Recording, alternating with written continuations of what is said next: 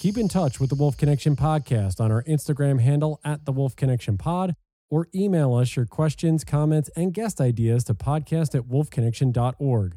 Thank you for your support, and howls to you all. Welcome to the Wolf Connection podcast. I'm your host, John Kaufman.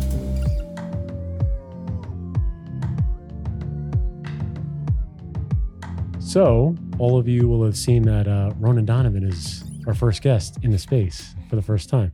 Thank you so much for joining us, for coming to the sanctuary, man. How are you?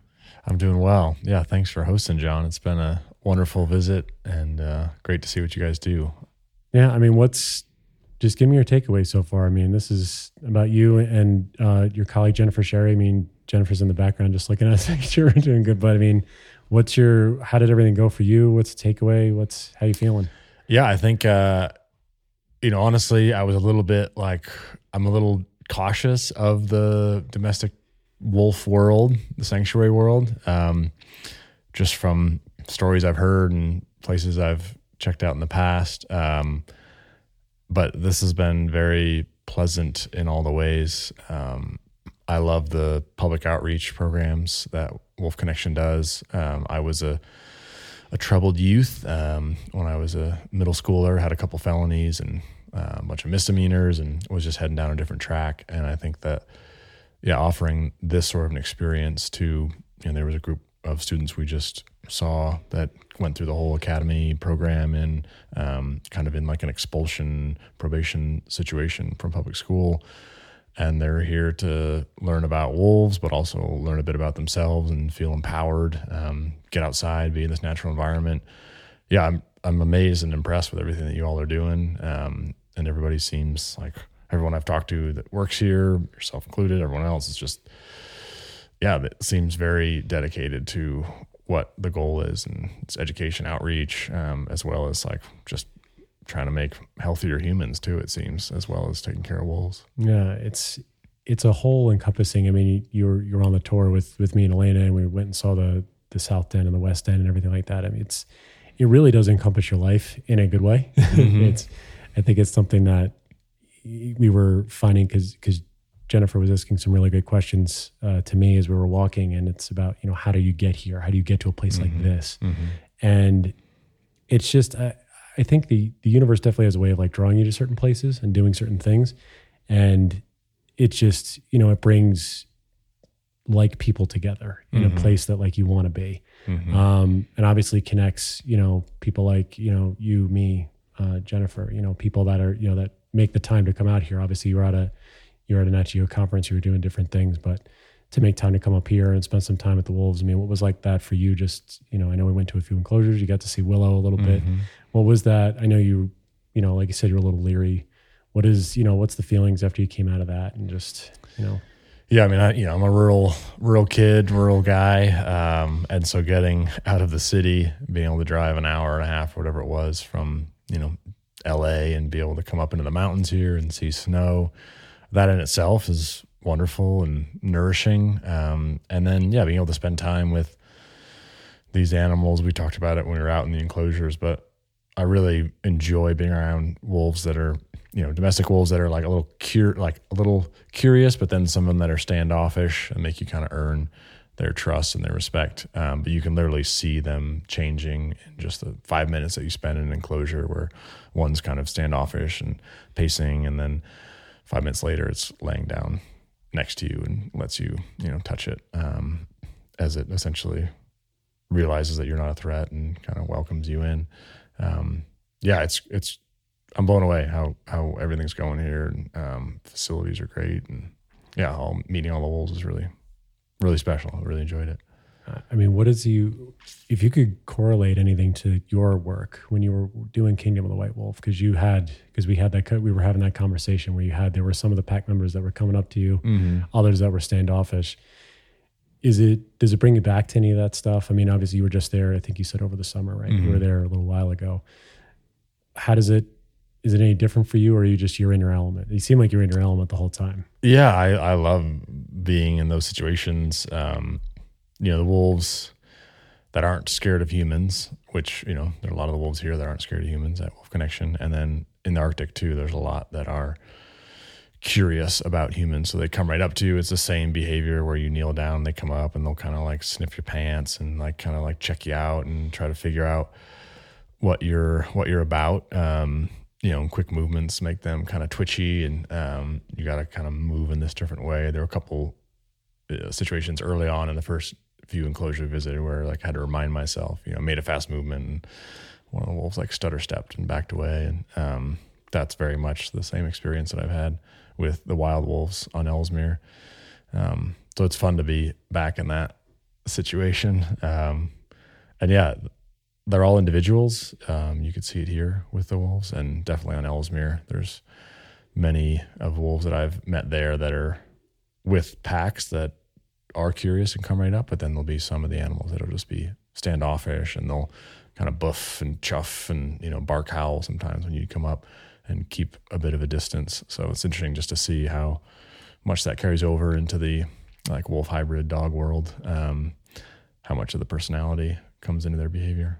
Yeah, it's when you're working here and we work in this world, in the wolf dog world, and you really explain to people, hey, that they have personalities just like humans. And I think it's making that human connection, I think, for a lot of people, and saying, oh, a lot of people see the mirror into themselves. And that's a lot of what we see with the youth and many of the adults that come here too. I think it's safe to say that we all have a mirror or a reflection, I think, in any wild animal, because it's not just, about wolves. I think other people too, they connect with different animals, but the wolf really seems to embody or elicit a different response. And it's interesting to see that. I mean, for you, was there any wolf that we went into, saw, any story that you heard that elicited a different response, or something that, that took you a little bit aback when you were here and that we walked by?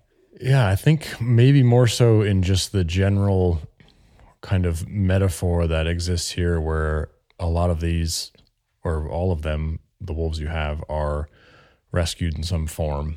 And so these are animals that maybe the owner couldn't handle them anymore or were confiscated for some reason, but they're kind of cast out or meeting some sort of transitional point in their life.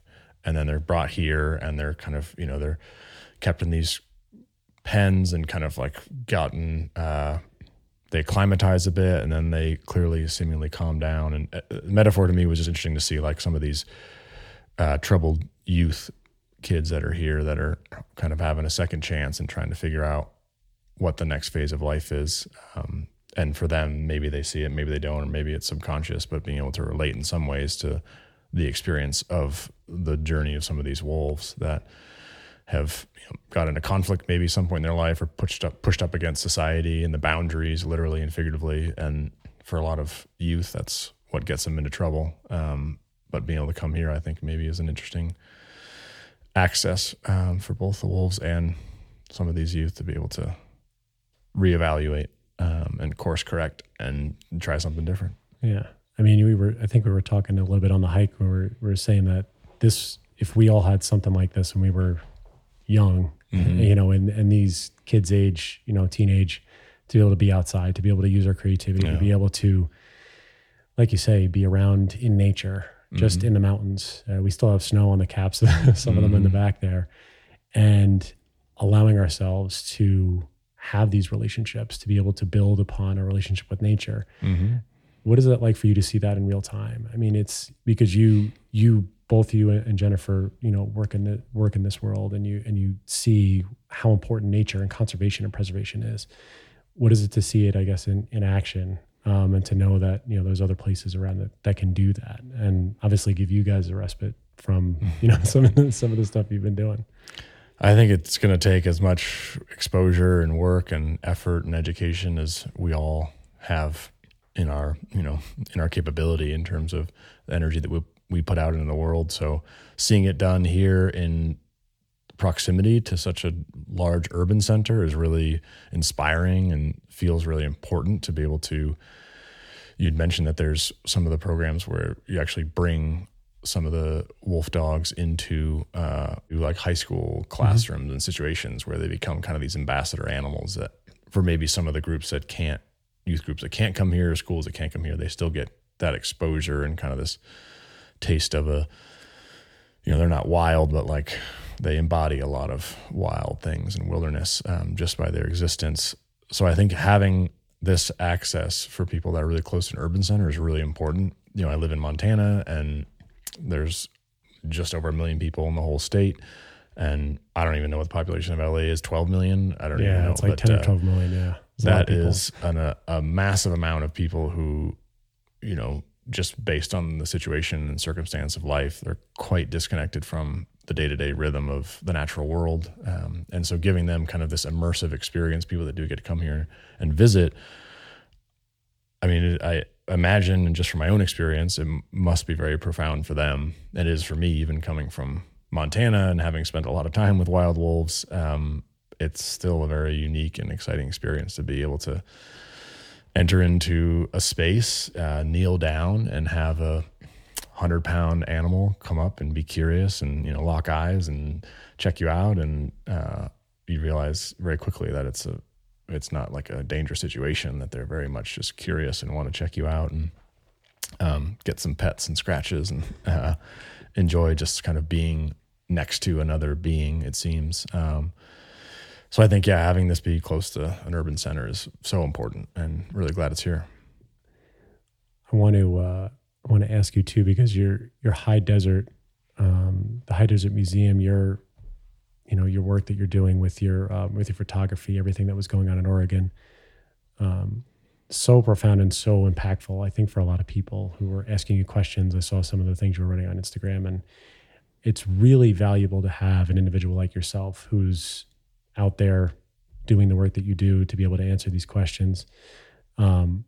What's it like for you to be able to take, I guess, this experience back with you and share it with anybody that you run into? What are the things that you're taking with you? We always ask this with, I guess, any of the groups, is like, what do you take with you when you leave this place, when you leave this experience, when you're with the wolves, whether it be from afar or up close?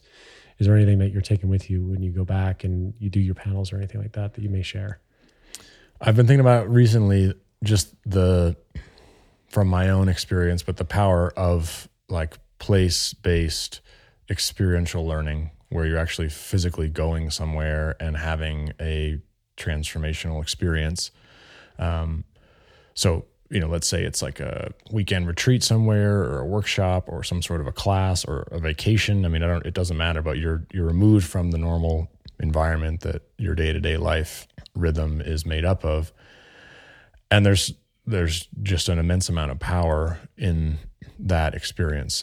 And for me, that, a lot of that happens when I go to the Arctic, where it's a very different landscape, very different experience. But physically going somewhere and being out of your comfort zone and experiencing new sights and smells and sounds and petting wolves, it's hard to think of like a better recipe in a lot of ways for like having some of these transformational experiences. I've worked a lot in the space of education, where it's often passive. I put out articles and give talks, or do panel discussion, and it's very passive in the sense that like some people choose to read something or not, or they choose to come to a panel or not, and it's an hour and a half of an experience, let's say, even if it is in person, but then it's over. Versus people that, the student group that's taking these online courses and learning about wolves, and then they get to come here and have their graduation ceremony from that whole course here amongst wolves. And we just heard the whole bunch of wolves start howling kind of in the midst of their graduation ceremony, which must have been special and memorable for them.